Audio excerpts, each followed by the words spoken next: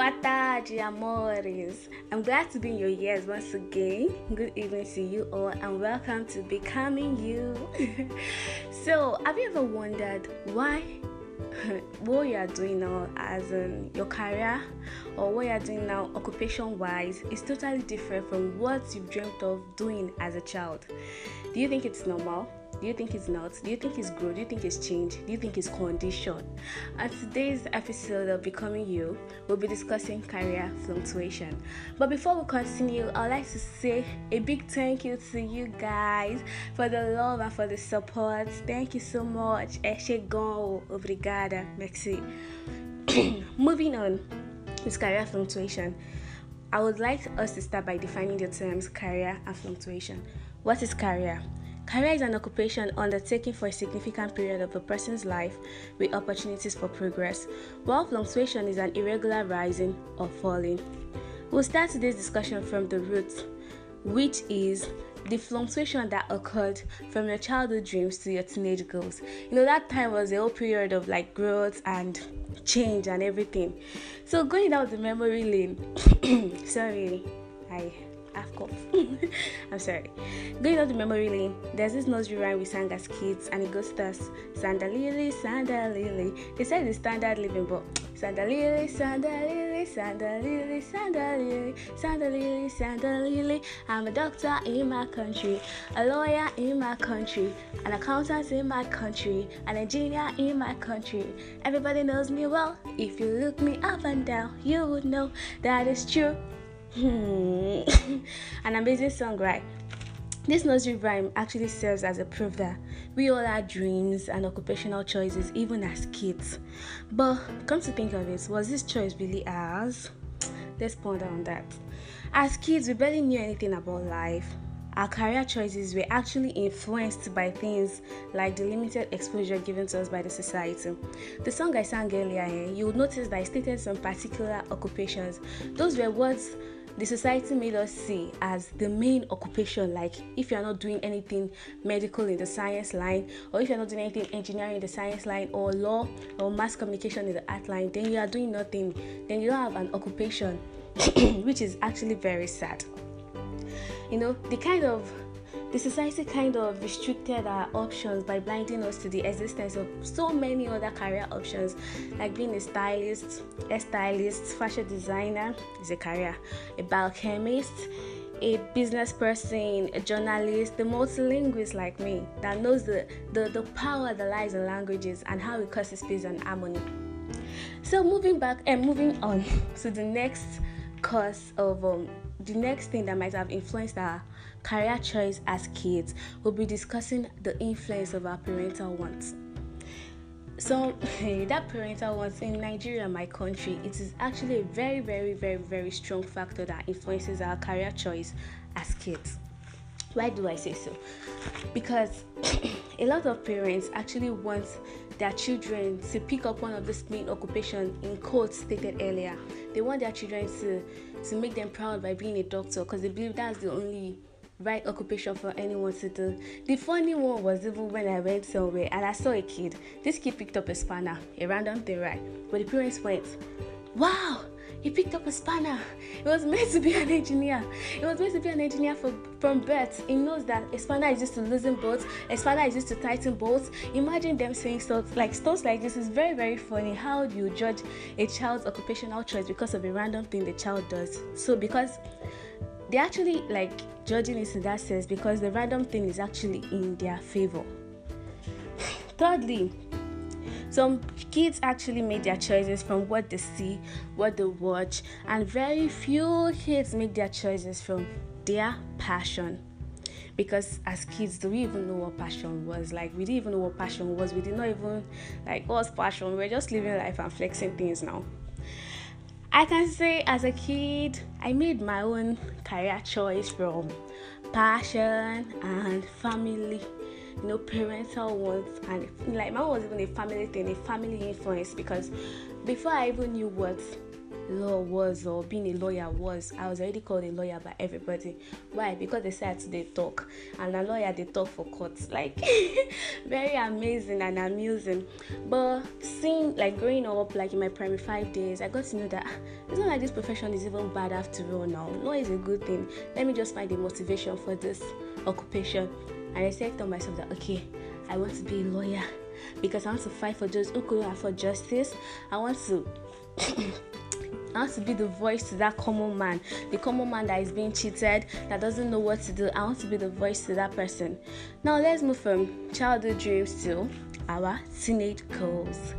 The childhood dream for so many lasted to the end of their junior school days. That's like from your primary school to your JSS 1 to JSS 3. Bam. Moving on to senior school. At this point, the senior secondary school stage, we're already big boys, big girls. There was already growth, changes have occurred, and we've already had a little bit of self-discovery. And we were at a point, at that point, we had to take a major decision. We had to take a major step. We had to decide if we were going to go to the art, the science, or commercial. Some kids actually knew what they wanted at that point, and they went to the department they wanted. Some were actually under peer pressure. They follow thing. And I had friends, they actually wanted to become lawyers, but because there was a tag that people in art class are dullars, and you want to show your intelligence now, you move from art class to science class, and like at that point you missed it, but like you would not realize the effect of your choices as at then. So some other people, their parents the ones of their parents were still dominant, so they had to still move to the area that the father or mother actually wanted them to focus on. So like a lot of things happened during that period. We all decided that this is what we want to do, and we have to go to this class to fulfill this desire or this dream of ours. For me, I wanted to be a lawyer, art class, so I still moved to my art class, but I still having the doubt of law or mass communication, because I was like, what's the motive of doing the law itself? Now I want to fight for common man. As a mass communicator, if you talk for common man, you can expose the societal ills through mass communication. You don't have to do the whole law thing to help a common man. And I don't like book at all. I don't like reading. And as I then we're already getting into this knowledge that lawyers used to read a lot. You spend 6 years in school instead of 4 years, stuff like that. I was like, please, let us stay one place. Let me go for mass communication. Some of my colleagues still face things like this and all, but there was a change at that point. I knew of people that went from wanting to be a medical doctor in junior secondary school to wanting to be an artist, a musician. It's not as if those people actually were unserious with their lives or they lost focus. They didn't. They were actually just in that process of self-growth, self-discovery, self-development, and they got to know that this is not what I want. This is what I want, and I want to go for it. So at that stage, we already experienced a little bit of growth. So if you're in this category that your career choice actually changed from your toddler stage to your teenage years, I want you to know that is normal. So if you're counting the change that occurred during that period of time as you being unserious with your life or something, please cancel it out, because you were totally normal, and the changes, everything that actually happened during that time was just the journey. The beginning of the journey of your self-discovery. So after that stage, we all made choices. We all had our dream lives planned out some more. I wanted to be a lawyer. I'll have one big house in Banana Island. I'll win all my cases. I'll work for one big chamber. Then one rich man will not come. He will not see me, will not marry me. I'll not have children. I'll not be traveling abroad for vacations. Boom.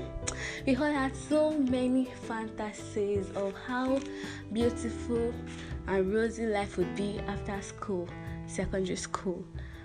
Then once that phase ends, immediately the secondary school phase ended, we now faced reality, and it was just like a reality shock, because what we actually met in the outside world was totally different from what we already planned out in our head.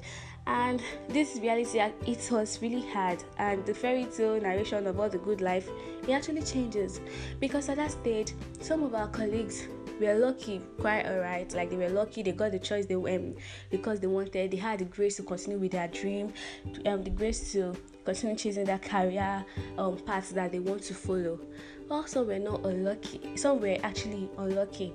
Some actually settled for what life gave them. Like, like some people actually wanted to do law, but they ended up like moving on with something entirely different. And some actually stopped their academic journey at that stage. So like that stage is actually a very crucial stage in our lives. We can't talk about what we are going to become by neglecting that stage. Moving on, as kids, as teens, we expected so much from life, but I don't know if we're actually getting as much as we expected. Our life has changed a lot from what we thought it was going to be, and I want you to see that the change that have occurred is quite normal, as we are all in the process of self-discovery and growth. When we were growing up, they used to tell us something. They'll be like, you are the architect of your future, you are the architect of your own life. So the way you build it, the way you construct it is what you find. But in a society like ours, that the political and academic system has totally failed us, do we still remain the architect of our future? Or we are just a mere speculator, a supervisor, watching how our life plays out? Or do we still have power to control things? Join me on Tuesday as we go deep in this and as we get to see why some things happen the way they happen, and as we get to hear encouraging words of how we should never give up. Like giving up is never even an option. Meanwhile, as parents listening to me, I would like you to know that it's your duty to guide your child aright, not force your own will or wish on that child. Give the child the freedom to do what the child wants, because it gets to a point in life where the only thing that keeps us going is the motivation behind our dreams. The only thing that keeps us going is the zeal and the interest. So as a parent, I want you to help your child develop this zeal, this interest, this dream, not enforce yours on the child. And as young adults out there, you've picked a career choice that is working out well for you, I want you to educate the young ones around you about your career choice, about your career path. Let them see like the variety of options we have out there, and help them not to be, bottled up in the societal career option standards, that has been placed by the society. Let them see that there are a wide range of opportunities out there, and give them the knowledge they need to explore them. Thanks for staying with me. You could drop your comments via a voice message on this app. I still remain your girl, Buki. Thanks. I love you guys, and always remember to live your life in the very best way you can, leaving no room for regret and seizing every opportunity you get. Bye.